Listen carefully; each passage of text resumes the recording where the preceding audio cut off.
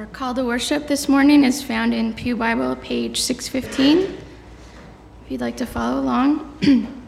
I have seen the burden God has laid on the human race. He has made everything beautiful in its time. He has also set eternity in the human heart, yet no one can fathom what God has done from beginning to end.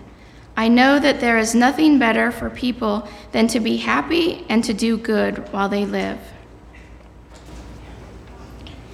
You can find our scripture in Pure Bible, page 621.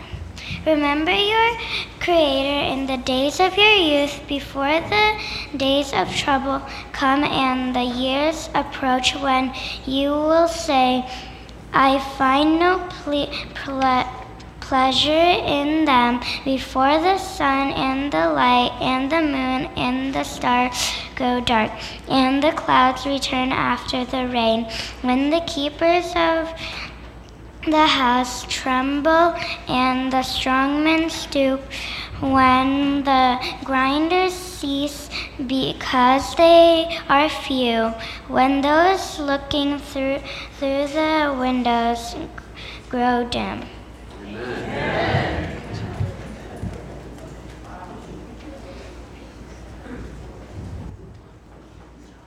Our New Testament reading can be found in Galatians 6, verses 7 through 9, found on page 1078 in your Pew Bible.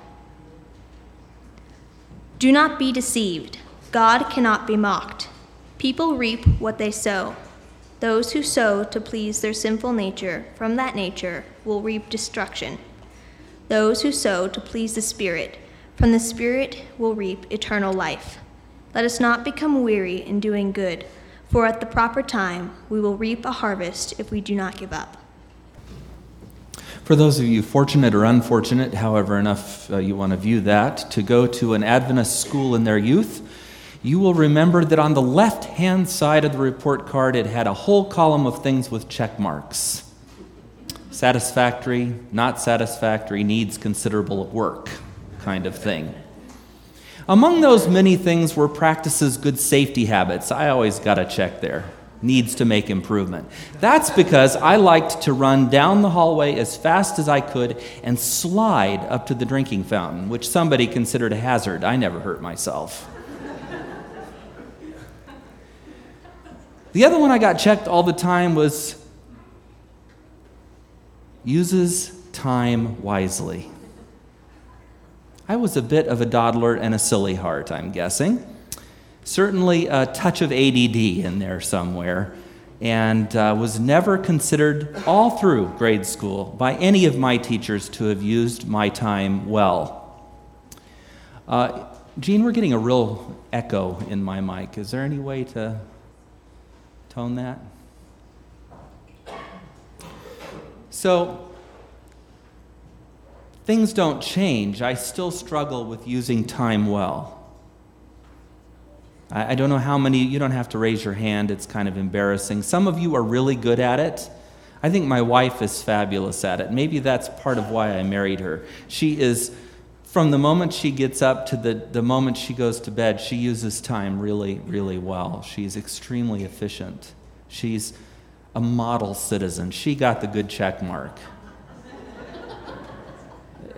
I just never, So for some of us, it's more of a struggle than it is for others, but time is an interesting thing because it's an unrenewable, non-renewable resource.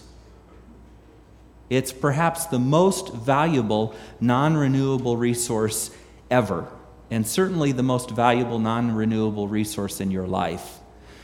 You lose money, you can get more money. You crash a car, you can buy another car. Almost anything you can think of in life somehow can be replaced,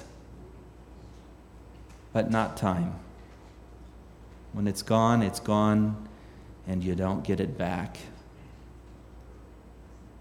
I've been feeling a little depressed about that lately.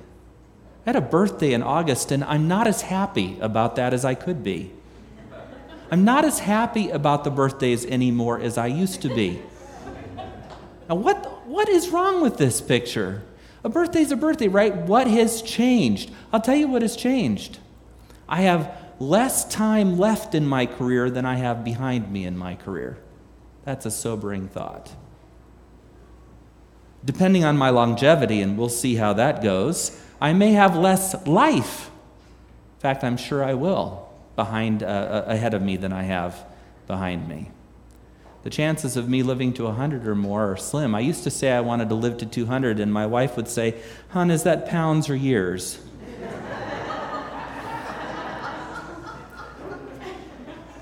So I just marched right past that pound marker, which means there's no chance I'll live to 200 years. Technology is going to have to come a long way for that to happen.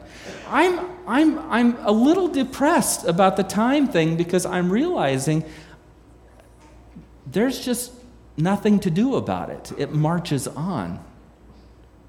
And while I've accomplished, I think, a few things, and I'm not unhappy about many of the things I've accomplished, and certainly spent my time in useful ways and in relational ways. I'm not completely unhappy with that. I don't want to present a picture of one who stands before you completely having wasted life. I can still look back and say, I wonder if I used my time as well as I might have. No doubt, no.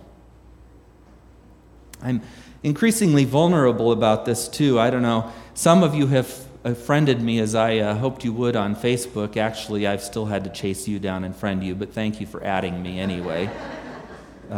Feels good. That no.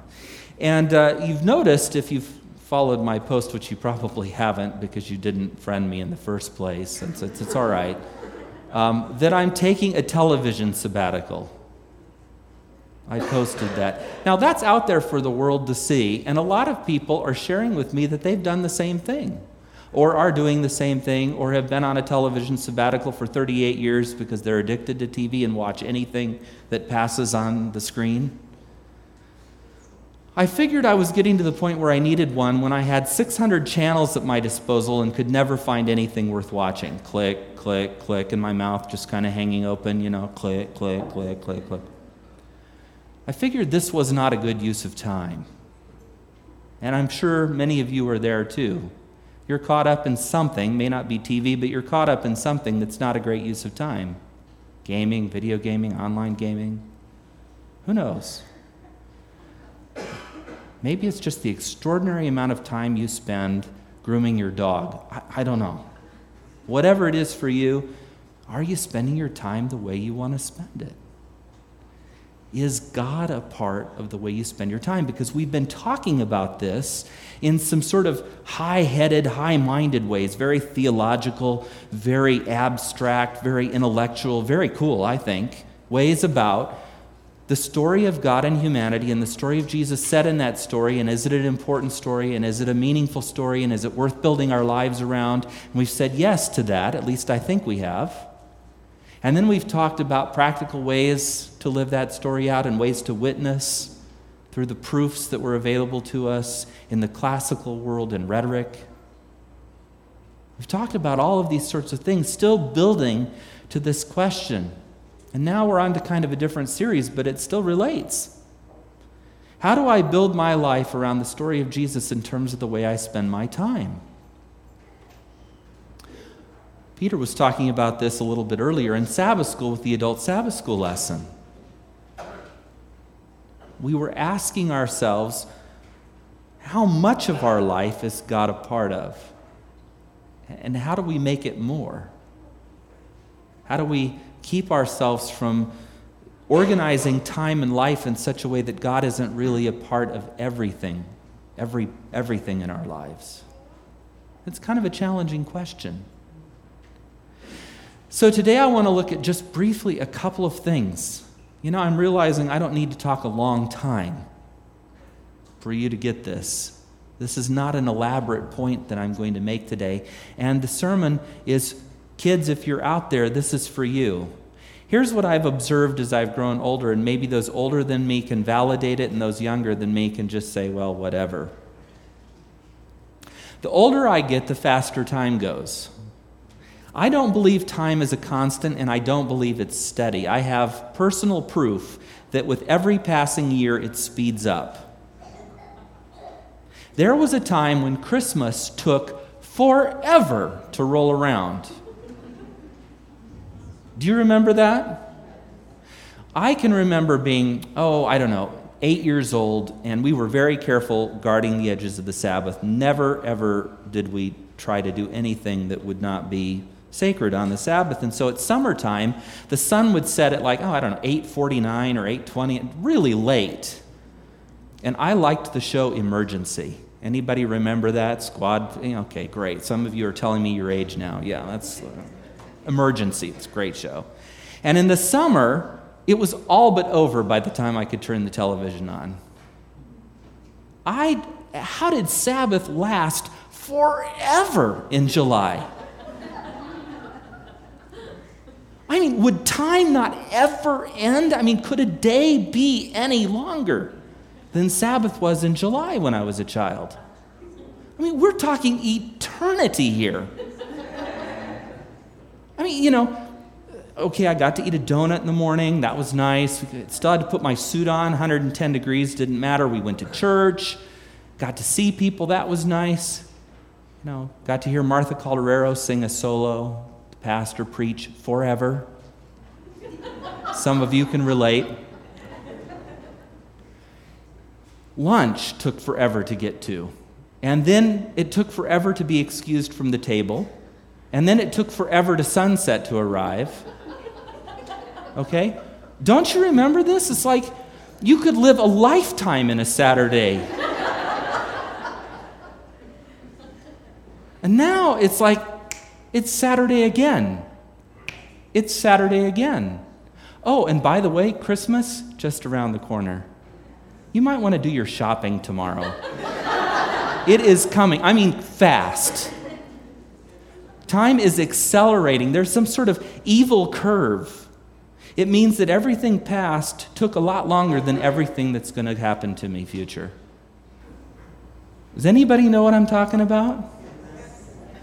My son was an infant in my arms, and when I dedicate a baby, I have flashbacks to that moment of time.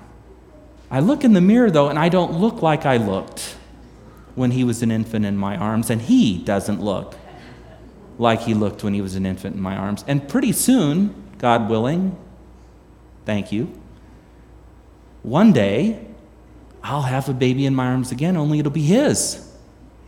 And time will have marched on even more. There are many famous quotes about time, not from Scripture, but there are some of those too. But they're worth spending a minute on. I just thought I would throw these at you. They're from the website Brainy Quote, which is a great resource for finding things on any subject that you want to find. Here's one from the wise Nelson Mandela. We must use time wisely and forever realize that the time is always ripe to do right. The time is always ripe to do right, he says. Theologian C.S. Lewis, the future is something which everyone reaches at the rate of 60 minutes an hour, whatever he does, whoever he is. And I think he forgot the part about how that just continues to go faster as you get older. Benjamin Franklin, lost time is never found again. Benjamin Franklin, you may delay, but time will not. Benjamin Franklin, your favorite one, time is... you all knew that one. William Penn, another one of our forefathers, time is what we want most, but what we use worst. Anybody guilty? You don't have to raise your hand. Michel Leboeuf wrote, waste your money and you're only out of money, but waste your time and you've lost a part of your life. John Wooden, the great UCLA coach, if you don't have time to do it right, when will you have time to do it over? It's pretty powerful. M. Scott Peck, psychologist and author of the book The Road Less Traveled, writes, "Until you value yourself, you won't value your time. Until you value your time, you won't do anything with it." Alan Lakin. Time equals life. Therefore, waste your time and waste your life, or master your time and master your life. Where and to what is your life flowing out to? And is it in living out the story of Jesus, making his story your story?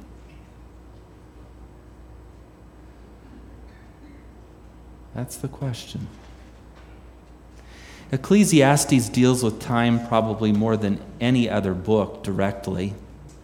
It's one of these books on wisdom that you either relate to or you don't. I happen to love it. It's so pragmatic.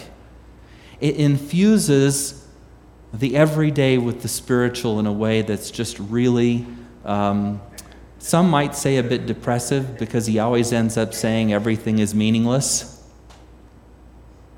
But I think we could all recognize that in Scripture, mankind or humankind is likened unto the grass of the field, right? It springs up, the sun comes out, it withers, and it burns if there's a fire and it's all over, or we're plowed into the ground and it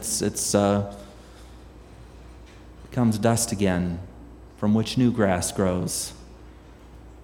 I think we can all recognize that we're like a flower that blooms, but the petals drop off and blow away. I think we can all recognize that our finiteness defines time. We read with fascination the Old Testament and the stories of genealogies and the longevity of some of these characters. And Abraham and Adam lived to be, and Methuselah lived to be, and Noah lived to be. Hundreds of years. Isaiah 65 says something interesting. It's talking about the earth made new. Well, why don't you turn there? Isaiah 65. Isaiah is describing what he would say as a new heavens and a new earth. He says in verse 17 of 65,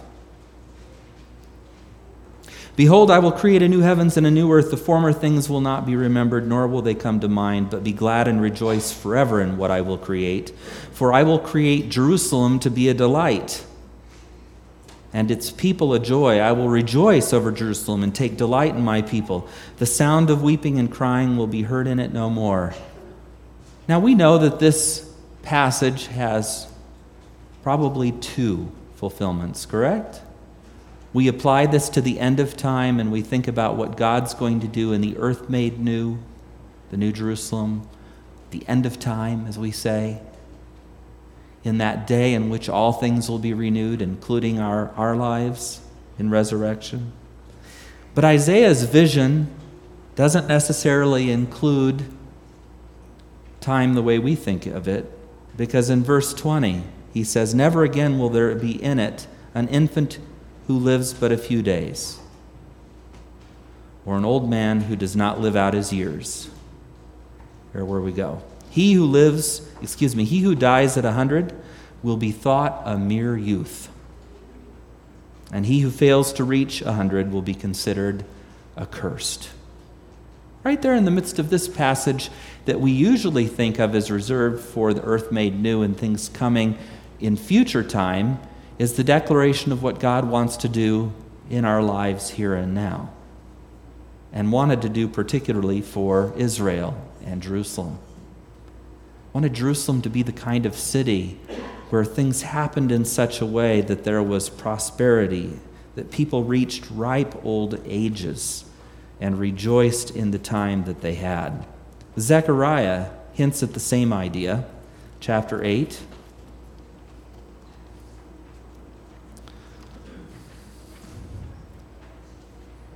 Chapter 8, and I'm looking at verses 3 to 5. You've heard me read this one before. This is what the Lord says, I will return to Zion and dwell in Jerusalem. Then Jerusalem will be called the city of truth, and the mountain of the Lord Almighty will be called the holy mountain. This is what the Lord God Almighty says. Once again, men and women of ripe old age will sit in the streets of Jerusalem, each with cane in hand because of his age. The city streets will be filled with boys and girls playing there. There's this image of Jerusalem, this city, in which there's such prosperity, there's such peace that someone might live to a ripe old age. But beyond this ripe old age that's being described, this living to 100, this sort of growing old and living out our years that's present in Scripture, there's something deeper. It was in our call to worship. You remember Ecclesiastes. It was in Ecclesiastes, and it was in chapter 3. This is the time for everything chapter, by the way, and you've heard this before, so if you have a minute, take time to read that in verses 1 through 8. Often this is what I would like to read at a memorial service or a funeral. It's a time for everything, a time to be born and a time to die. But in 10 to 12, which was read earlier, it says, I have seen the burden God has laid on men. He's made everything beautiful in its time. He has also set eternity in the hearts of men, yet they cannot fathom what God has done from beginning to end. So in our relationship to time, one of the things that's in our hearts is eternity. It may be why we somehow think we have time to waste. I'm not sure. But when you're young, really young, you have no sense of the impending speed of time or passage of it or the way in which it's going to catch up with you or end for you. You have no sense of the termination of days. It's because God has placed eternity in our hearts. And there's a reason that goes and touches both ends of the story that we tell. In the story of creation, we're reminded that God had made us for fellowship with Him, and there was no expiration date. It came after the fall. Death came through sin. In Christ, we have an antidote to sin and death. In fact, He holds the keys to death and hell. And in resurrection, has demonstrated a hope for us for time to come. In His second coming and resurrection and renewal of all things, the clock is reset to Eden, where time has no expiration, where we have eternity to process life and live it before our God, with our God. This is the story we tell: creation and redemption and recreation, fellowship face to face with God, a disruption in that and sin, God with us, a restoration, and now the possibility future of living again in the presence of God face to face. This is this arc of story that we celebrate and teach from Scripture, in which time once again has a different kind of value and meaning. Ecclesiastes says God has placed eternity in our hearts, and that's what we think of and that's what we seek. We're going to talk next week about time in terms of balancing it and how we use it, because it's easy to go overboard too. It's easy to think that if you ever have an unproductive second, somehow you've wasted time. If you're not working constantly, somehow you've wasted time. That if you're not doing an essential activity, that somehow you're wasting time. And life wasn't just meant for one thing or for the essentials in one thing. Life has so many facets, and there are so many values in the way we can express those values by the way we use time. But I just want us to think today about this resource that is so finite and limited and fleeting and precious to each one of us.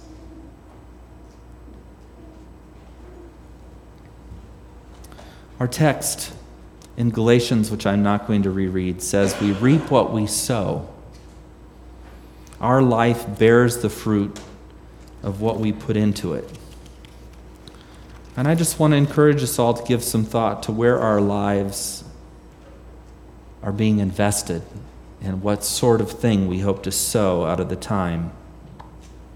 Ecclesiastes 12 says it really well, and the younger you are, the more I would like for you to hear this passage and try to remember it. Remember your Creator in the days of your youth, before the days of trouble come, and the years approach when you will say, I find no pleasure in them.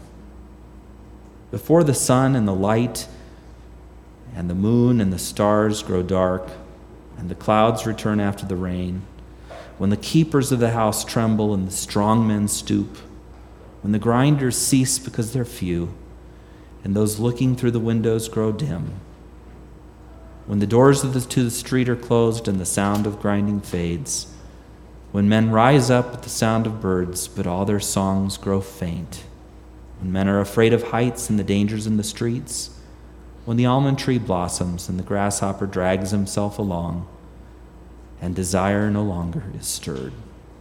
Then a man goes to his eternal home, and mourners go about the streets. A grim picture, and yet we see it. In our youth, we can't relate to the so-called organ recital. By middle age, we've had a surgery or two or something, a setback, a broken bone that's now turned to arthritic pain in our body somewhere.